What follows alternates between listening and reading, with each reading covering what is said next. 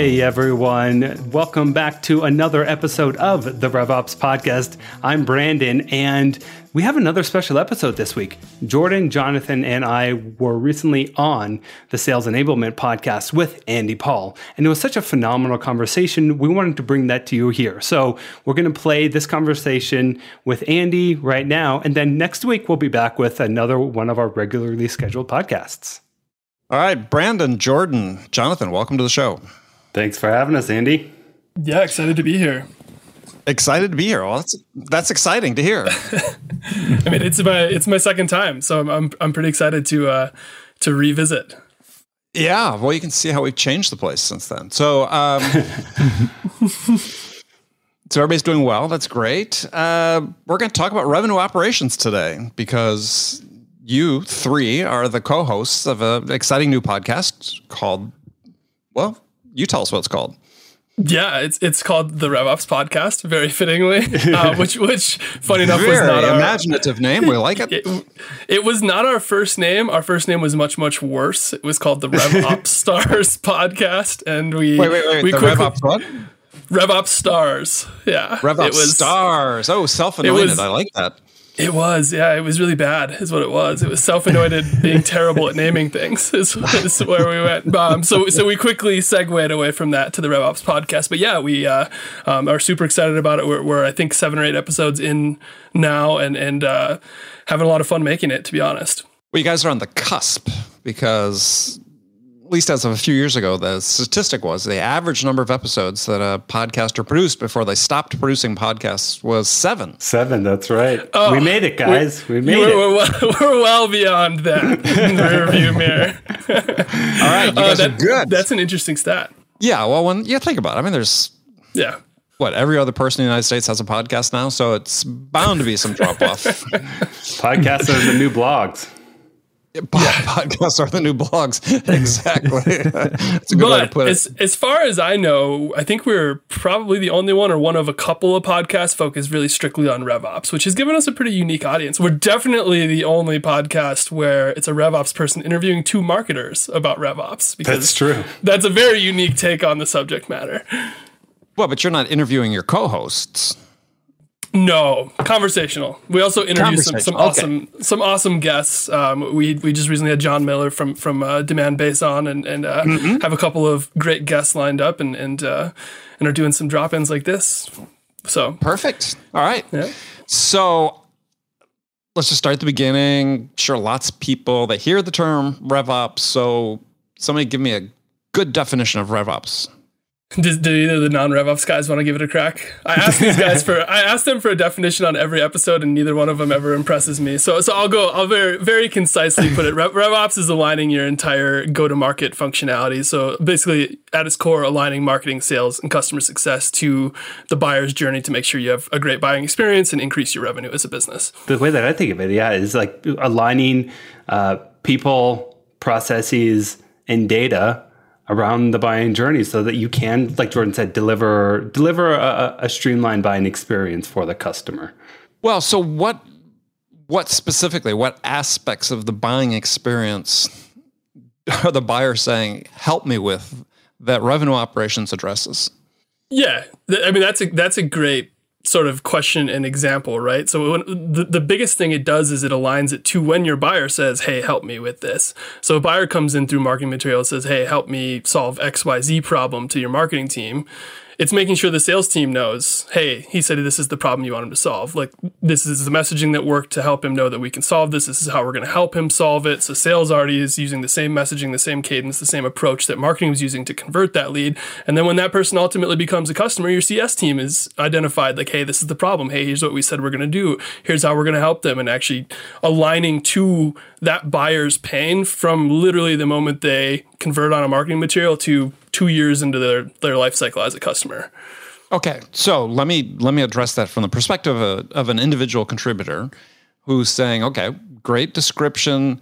You seem to have sort of glommed over sort of a critical part of the whole thing, which was the actual sales part of it. When the salesperson's engaged. Just so, I look at productivity from a selling perspective, not in terms of activities, but in terms of actually creating, more outcomes, right? More revenue generated per hour of selling time. And so when we look at the hurdles to that, from a sales perspective, it's the sort of mundane, the mundane but essential things. It's qualification, it's discovery, it's selling value. It's all shown through, unfortunately in SaaS, really low win rates, unacceptably low win rates, as a product of all those things above. So how is revenue ops going to help the individual contributor do better at those things that I laid out? Yeah, I would think of it like every seller's worked with sales ops before, right? Like you have a sales ops person whose job it is on the back end is to essentially help make your job easier. They make using Salesforce easier. They make going through your process easier. Well, theoretically they should, right? I know that. I know there's going to be sellers who listen to this and go, "Sales ops makes my life terrible," but theoretically they should be helping you, increase selling time, maximize your selling time, maximize your ROI for that time. RevOps is essentially doing that in the same way. I think think of it like an extra resource. So they're giving, I'm not telling you, hey, this is the only problem they have to solve, but I'm giving you extra resources from marketing. You have more information, more data. That way, when you go into doing the things that are in your sales process, like qualifying, discovery, going through all of those, it's not we're cutting those out of the equation. We're streamlining it to make sure you're going into those more well-prepared and that data is at your fingertips, that aligns to the actual buyers. So you can have better discovery calls, better qualifying calls. You're going to identify more pain, deeper pain, which is going to allow you to sell more value. Because the more pain you identify, the more value you can sell, right? Yeah. Don't get me started on the whole pain thing, because I don't use those words, but you said, okay, the data that will help you do a better job of discovery and so on throughout your process. So what is that data? So what is going to help? What are we going to enable a seller with, an AE? What data we're going to enable them with through RevOps that will help them do a better job of discovery? Let's just use that as an example. Yeah, it could be lots of things. So like the easy ones are the messaging. Here's the messaging we use that they converted on. Here's where they came from. Here's the questions you should ask this person. Here's some sample discovery questions for this person based on where they converted. So they converted on this infographic that said, these are 10 ways that sales reps are wasting time. That means that this person is concerned about how sellers are wasting time. So here's 5 sample discovery questions that we would use that are actually drafted with marketing and sales to help you dig in on that specific problem. And here's what that what that infographic said, right?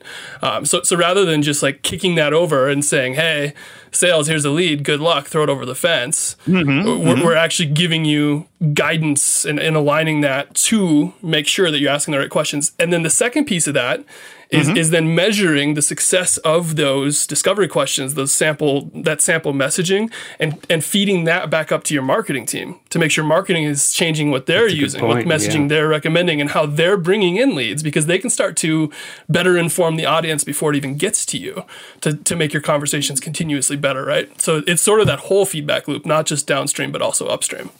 And so how are you measuring whether those questions were effective or not? So call outcomes, talk time on calls, objection handling ratings. We use obviously our own product Conversation AI very extensively at RingDNA to do a lot of this really cool stuff. You can go in and listen to 100 phone calls and see what objections we got for specific lead sources and roll that data back up. We use Yoda to do the discovery questions, examples like, hey, this person's mentioned this, they converted on this lead source, here's an example question you should ask them, pops up right on the screen, super valuable. They can rate afterwards. Slow down. So for people who aren't aware of what Yoda is, explain what Yoda is. Yeah, Yoda is a real-time coaching tool. That is the easiest way to put it. Yes. From RingDNA, and I'm not a seller, so I will not be the best person. I think we just grasped that in the last minute or so. Yeah. Go ahead.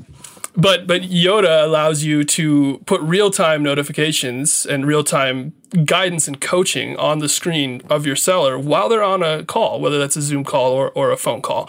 And so it's picking up like, hey, this person came in through this lead source, or this person has mentioned this specific thing. Here's 2 example questions that you should ask them, or here's 2 example ways to handle that objection in order to help us proceed this call forward. So it's a way to honestly scale coaching across your team. And we use it as part of our revenue operations, very importantly, to give that real-time discovery guidance and call coaching to AEs and SDRs that's actually, based on the question, not only the questions being asked, but the lead source of the person they're talking to, the actions that person is taking, that sort of thing. Yeah, I think it's important for people to understand that this is happening in real time. It's not real time. Real time. Exactly. It's not somebody listening to the call and doing that. It's the system itself is making those suggestions. Go ahead. Yeah, I was just going to say, and where RevOps also really comes in handy here is like just making sure that all of that data is attached to that contact or that account or that opportunity so that you can trigger these notifications based on any of that data, right? So, we work closely with sales to say, all right, if it's this title, ask this question. Or if they're in this stage, ask this other question.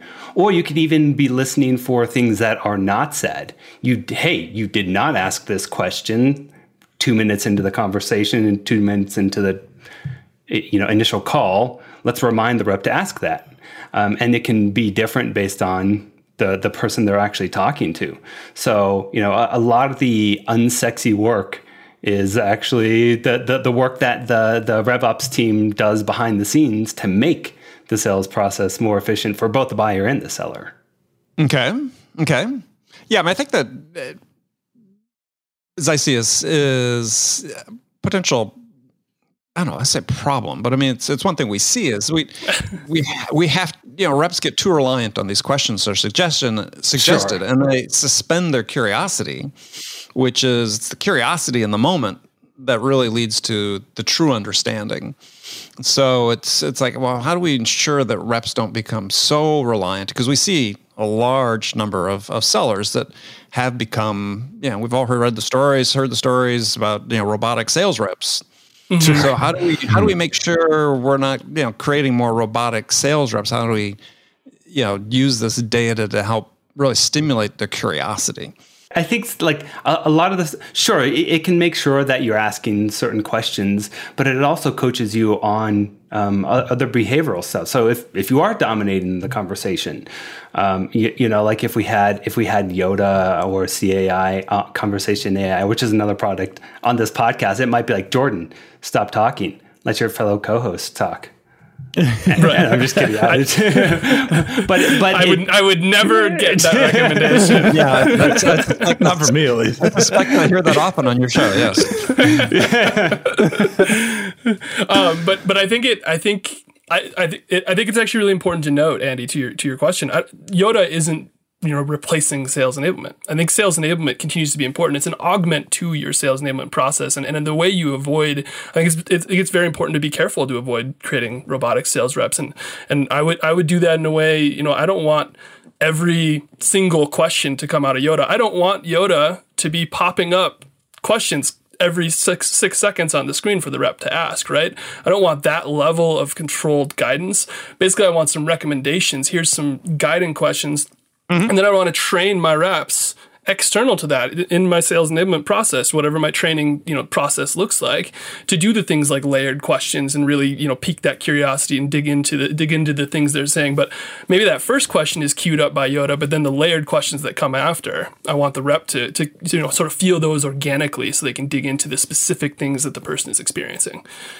Yeah, and I think it's important that the rep's personality kind of rings in and they show their personality. They're not just reading off of, a suggestion line that they'll just use it as a guideline more than an actual thing that they're just reading off of the script. Yeah. Well, I think I was just trying to highlight this is not, specific to RevOps or, Yoda or anything like that. It's just sort of a trend we see, right? Totally. Is when we provide people, if we don't sort of encourage the curiosity at the same time we provide them lots of information, lots of suggestions on what to do, is they sometimes default to the playbook instead of the curiosity, which is what, if you take the curiosity out of the equation, then we might as well have the machine ask the questions and take the salesperson out of it altogether. But it's just going to be a terrible sales process or sales experience too, right? Like if I could just send you the questions in an email then at that point, right? Yeah. Yeah. I mean... Yeah, I mean, this is again, not unusual. Yeah, marketing does a great job creating marketing operations somewhere, creating personas, and we got questions for personas. And then we've got sellers that think they're selling to personas and not to people. And they sort of forget that. And I think that's one of our biggest challenges, because we look at the high rate of no decisions that take place through a pipeline. I was just reading another study yesterday, or the results of a study actually 2 days ago, saying 50% of deals in B2B pipeline average end up no decision. It's like, well, that's a problem. Right. Yeah. So where's the failure there? And the failure, it gets back to discovery, qualification. It's really a lack of understanding, ultimately a lack of understanding of what are the most important things to the buyer they're trying to accomplish, challenges they're trying to solve, and outcomes they're trying to achieve. And that requires that people be in the moment, as Jonathan said. That we use these as guidelines, as frameworks, but that we don't take that as the end all be all, the suggestions. Yeah. I think that's a super important note. Is it's a resource and an aid, but don't go overboard on it, right? Like, it can't be the end all be all. It has to be a resource. Yeah, it's not a step-by-step instruction. It's suggestions about how to do it better. You don't get an Allen wrench with it and the ability to put together that piece of IKEA furniture, right? Like, it helps, but it might be the Allen wrench. It helps out, but yeah, that's a great example. I have to think about that for a second. The unfortunate part of sales too is you could do everything right, sell it perfectly, and on the other side of the line, they just don't have their stuff together and can't make the decision. And that's a frustrating part of sales, is like they want the tool, but they can't sell it upright, or whatever the case may be. I mean, and that certainly happens. I mean, I would say from my experiences, that's a pretty small percentage of it, right? I think when buyers are ready to invest the time and attention and effort required to make a decision, that I think, ultimately they're as frustrated as the sellers when they don't make a decision. But the reason they don't is, I think more often than not, is not because they couldn't reach a consensus on the buying committee and push it upward. It's like there was just nothing compelling presented to them to say, let's change from what we're doing at this time. So I'm ultimately, I think in most cases, it's a failure of selling, not a failure of the buyer to buy, though. Believe me, I've blamed the buyer many times. I'm pretty sure every seller has blamed the buyer. A story in one of my books about is I was sitting on a train and I was going to take a train from New York City to Boston. And right before the train doors close, some young guy in a suit hops on the train and gets on his phone. And he's sitting in the row in front of me so I can hear him. And he's clearly talking to a sales manager. And I just remember one of the most memorable lines I've ever heard out of a salesperson. He says, "Yeah, but the buyers were just liars." Wow. I'm thinking, oh, the whole world, summed up in one sentence, because clearly the boss was saying, you had said we were going to close that deal this month, because it was the last day of the month. That was committed for sure. Yeah, it was committed. Yeah, the buyers were just liars. I was like, yeah, buddy. Keep telling yourself that. Yeah.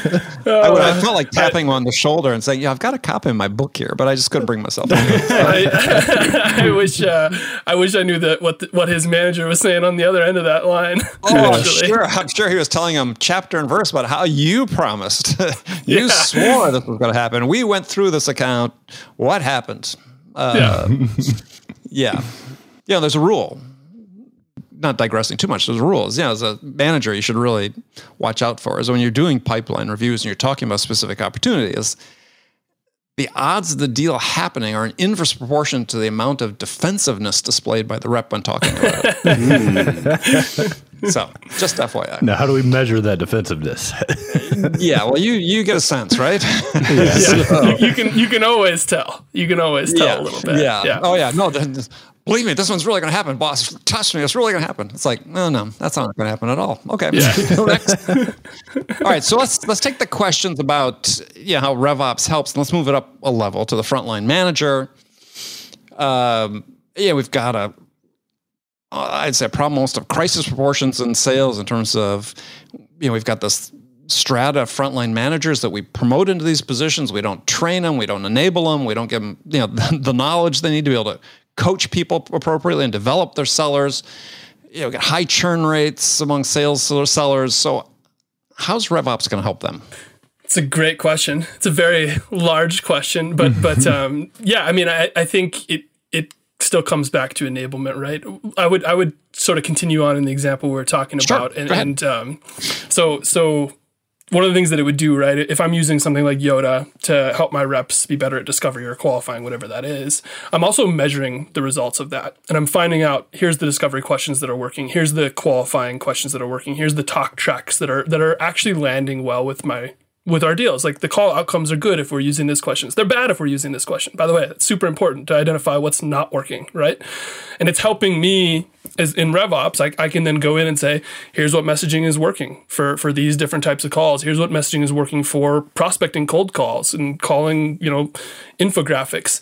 And I can put all that information into the hands of a manager, especially a new manager, and suddenly they've got some guidance on what sort of messaging is working, what their ICP is, who they should be reaching out to, how they should be coaching their reps specifically, right? Like these are the things you should be doing or shouldn't be doing. They can listen in on calls and actually day-to-day manage reps that way, and enables them to essentially, step into that role without just drowning right away. It gives them some resources, something to cling on to.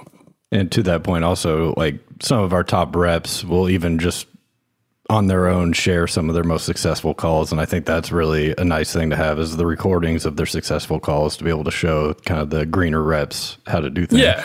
It definitely helps, right? Like, let's celebrate with each other. Here's some great calls. Here's some deals that closed, and here's how those calls went. And we can share that out to the team to help new reps and help people stay longer, that sort of thing. Yeah. So, but just sort of close the circle on the question is, so yeah, the things you talk about, a lot of people are going to listen to this and say, well, yeah, I get that anyway. I don't need RevOps. So where's RevOps come? And this is because I want to come back and say, okay, let's look at where RevOps fits in the organization and what's under it, who's it work with, and so on. But maybe just start with that question, then we'll circle back up to where it fits. I'd like to know who gets that data right now that doesn't have RevOps, to be honest. I don't think there's a lot of people that get that level of granularity in how their calls are going and their new managers are picking up that level of data. But they have the tool, right? I mean, if somebody has a conversational intelligence tool, what's the step they're missing to be able to extract that data? Data layer would be the most, and Jonathan can probably talk more about that because he asks me to talk about data layers every single week. But we can talk about data integrity. But for what it's worth, a hugely important piece of RevOps is aligning your data layer into one system, which allows you to communicate these things cross-departmentally and upstream from marketing to sales and et cetera. And I'll let Jonathan speak to that in a moment. The other piece of it is you might get that information in your current state, right? If you're in a sales management position, you might get some level of, here's the outcomes of our calls. Here's what that looks like coming from your sales ops team specifically. But it's not going to be based on anything besides, here's how our sales calls are going, because it's in that sales silo. And the RevOps thing is really about extending it beyond that. So like, hey, new manager who's managing my inbound SDRs, here's how our calls are going by lead source. By the way, right? Like, let's break this out. If they're converting on this infographic, nobody's ever converting to an opportunity. If they're converting from this other infographic or this event that we had, everybody's taking a meeting. So great. So let's coach you into, prioritizing these leads specifically. It's aligning back to the marketing side to help them be better managers. All right. Fair enough. So, Jonathan, he said he was going to let you talk. So, go ahead. Yeah, you want to talk about data? Jonathan, tell us about data. Grab the opportunity when George shuts up for a second. Yeah, so I think another big piece of that is just enabling the data to be in a place where it's actionable and you can actually analyze this data. So, providing data at the fingertips of the reps so that they can see what's working, what's not working in real time and take action immediately is one of the most critical points. Okay. So centralizing data, making sure your data is all in one spot, it's easy to access, easy to analyze. I think that's one of the most critical facets of revenue operations. All right. So, Jordan, where's this fit in the organization? I think of revenue operations, my preferred. There's a lot of debate about this, by the way. People are like, should it report to the CMO or CSO or CRO or COO or whatever it is? Some people think that the head of revenue operations should be the CRO. Yes. Also true, right? So this is I don't care is my honest answer. I don't honestly think it matters if you report into the CSO or the CMO. I think the most important thing is that you have an executive mandate. So you have your CEO and your exec team is bought into the concept that somebody's job is to align these teams, and they have a lot of autonomy to go do that. I think that's very important. And I think that the role is essentially layered on top of sales ops and marketing ops. It's not replacing those things. Those things still need to exist because those teams need dedicated resources, and this is not going to be a dedicated resource. But one of the biggest parts of RevOps is aligning sales ops and marketing operations, right? And CS operations, for what it's worth. So I'm less concerned with the top. Explain what you mean by the alignment between those marketing ops, sales ops, and CS ops. Yeah. So everybody probably has sales ops. Marketing ops has really seen a rise in the past couple of years, but marketing ops, Jonathan, you could talk about what you do a little bit. But essentially, when we're talking about sales ops putting together our data and aligning everything for the sales team and making sure they have the right tools and technology and frameworks and processes for their frameworks. At the same time, Jonathan, who's our marketing ops guy, is doing that on the marketing side. He's making sure our email campaigns are going out to the right audiences and that everybody's triggering into certain things, and he's pulling in data from different sources to augment our marketing database, which is actually also our sales database because we have a shared data layer. Mm-hmm. All of those two things are very, very important. But if Jonathan and Matt are aligned, it means Jonathan could be, for example, emailing everybody in our database for one campaign while sellers are also double targeting at the same time, right? Which could cause damage because they could get a sales email and a marketing email within a minute of each other, which makes us look like we have no idea what we're doing. So it's a very easy example of we need those two things super aligned to make sure our targeting across the entire business is in order. Okay. And really maximizing our spend, especially on our paid side, on the marketing side, is ensuring that sales and marketing alignment. And I think RevOps is in the best position to help ensure that. So this is a dotted line between marketing ops and sales ops into RevOps. Mm-hmm. Yeah. Okay. In a lot of ways, I think it aligns that maximizing spend, ensuring that our outreach is very coordinated across the board, ensuring speed to lead, conversion rates, because I think marketing to SDRs is a super important touch point between those two teams, and that should be, very much in the wheelhouse of revenue operations. Upstream feedback loops would be very, very important as a part of this. So sales ops and marketing ops, it's really easy for people to conceptualize sending data downstream to sales, right? Marketing, hey, here's this lead, throw it over the fence, and sales takes it and runs with it. And here's some information about that lead as you go. But sending feedback back from sales to marketing is very important. It's something that doesn't happen, I think, at a lot of businesses. And so making sure that sales ops is doing things to pull data and results from sales and feeding that up to marketing in a way that's very useful for them and deciding who to target and what messaging to use and those sorts of things is also a huge piece of that. And that's definitely something that RevOps does help coordinate between sales ops and marketing ops. Okay, well, let's give Brandon a chance to talk here. So Brandon, why does product marketing care about RevOps? I think that's a great question. And before we did the podcast, honestly, I was like, this is going to be interesting. We don't really do the same things. But at the end of the day, like if you think about it, we actually do very similar things. We just do it in very different ways. Like a lot of the things that we're talking about is enabling sellers to sell better, right? Like he's doing a lot of things on the back end, whereas my team comes in with the content and the messaging, the positioning. And then I get that feedback from his team saying, this is what's working, this is what's not. Or if we're doing something like, territory planning or anything like, new pricing or reevaluating our pricing.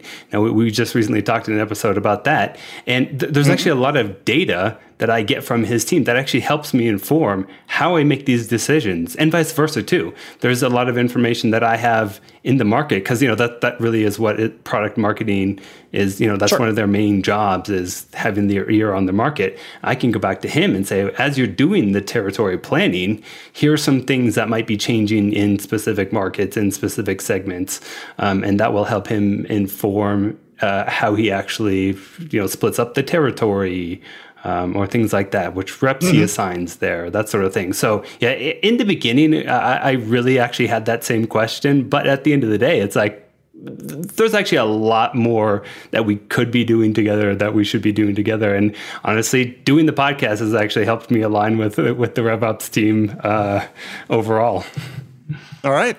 That was the actual intention of the podcast, by the way, because it was just to get Brandon to understand that I have a valuable job at the business. That was it. He actually does do work. Okay. Brandon into the fold. Yeah. Perfectly understandable. So, so I guess one of the last areas I wanted to ask is, because this is a new function. So, like, Jordan, you've been on the show in the past. You talked about how you got into it, but for people who are listening to this, because I get messages all the time. People think, I want to move from sales into enablement, or I want to move from sales into sales ops, or something like that. So, would the seller look at RevOps as a potential career path? Yeah, absolutely. Our sales ops person was an AE before, as well as an SDR, and is ultimately probably going to pursue a RevOps path. And I think he'll be a great fit for it in the future. I think as long as you have some exposure to sales or marketing, RevOps is like a logical path for you if you're interested in the ops space and you're tech savvy and you're interested in like the data layer and that sort of stuff. I think you have to come from what do you need to learn? What do you need to bring to the table in order to be considered? There's definitely a layer of, like Salesforce admin skills and HubSpot admin skills and just overall technical aptitude. I think, Jonathan, how many different softwares do we log into and use on a daily basis that you have to just pick up and run on? Like a dozen? So many. So there's a piece of that where like you're really going to have to pick up a lot of technical, know-how and be able to really open a software and sort of figure it out on your own. Beyond that, I mean, there's a lot of business analyst type work, really understanding what metrics are important, what sort of data you need to track to do that sort of stuff. There's a huge component of the role that is that. But I think fundamentally, as long as you are from the marketing universe or the sales universe, you at least understand what's important to one of those two teams, which is very core. And then as you grow into the role, whether it's marketing ops and then stepping into RevOps, or sales ops and then stepping into RevOps, you can learn what's important to the other team. Right. Okay. I've never been a marketer, but I talk to Jonathan and Brandon and William and our entire marketing team 3 hours every day. So I can at least sort of wrap my head around what's important to them as marketers and know what I need to do to help them be successful, right? So the things I would lean into, I think marketing or sales people should absolutely, if they're interested in it, pursue that role. Things I would lean into are technical aptitude, really learn Salesforce, HubSpot, Pardot, that sort of stuff. Business analytics, what metrics are important, what metrics aren't important, what do you need to do to track those things, and how do you put together that data layer, super important. And then learning the other side, what's important to them. So if you come from marketing, learn sales. If you come from sales, learn marketing, because you need to know those three things. If you do all that, you could do RevOps. You could do my job. Well, but it raises an interesting point, though. It's one thing that's really not seen as much as it used to be. Is from a career path, as people say, I'll go spend a couple of years in sales, go spend a couple of years in marketing, go spend a couple of years in ops. I mean, we don't rotate people the way that it used to be very common in companies to give people exposure to all these different disciplines. But it seems like that's something we should be looking at. Yeah. I think that would be great. I haven't met anybody in a long time who's jumped from like 4 years of sales over to 4 years of marketing, right? Although I think Brandon, actually, you did that. You were in sales.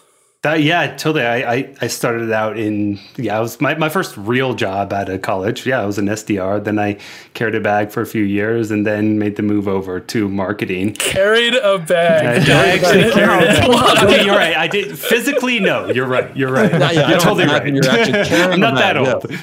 Yeah. Wait. Easy on the age. Oh, sorry. Some of us really did carry a bag. No, but I had samples in it, but I had a briefcase. Thank you very much. Briefcase. There you go. Hey, we all had briefcases at that time. There you go. No, but I think that's a really good point. I feel like in the past, the corporate world in the 80s, that's how they would groom future leaders, right? You would go spend, a few years here, a few years there, and I think that's a huge missing piece because, like, I'll give you an example.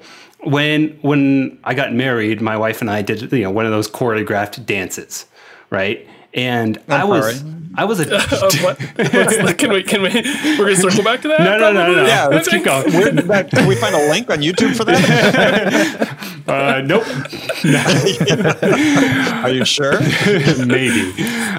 You talk. I'm gonna do a little searching. Go ahead. But yeah, like I was an absolute terrible leader, right? My wife was like, I don't know when you want me to, go into this step. And I'm like, I'm trying to show you here. And it wasn't until the instructor was like, okay, Brandon, I'm going to be the leader. You be the follower. You're going to be Megan's. You're going to do Megan's part, my wife's part. And then I could actually feel what he is doing to make me go into that step, right? So once I actually learned what the other side is looking for, I was then able to actually do that. So as soon as I took that perspective, I was actually able to be a pretty good dance leader. And that's how I've approached, going into product marketing. Let me actually go read a ton of product books. What does product actually do? How does product actually operate? And then how can it be a good counterpart to that? So, that's also the approach I took to sales and marketing. And I'm still stuck on the fact that you learned empathy from a dance instructor. But yeah. There you go. It's a pretty awesome story. I like it. I just like that Brandon has kept with tradition, despite this not being the RevOps podcast, in mentioning that he reads a lot. It's about seven consecutive episodes that he's dropped that nugget of wisdom. I do know how to read. Very good. And what are you reading?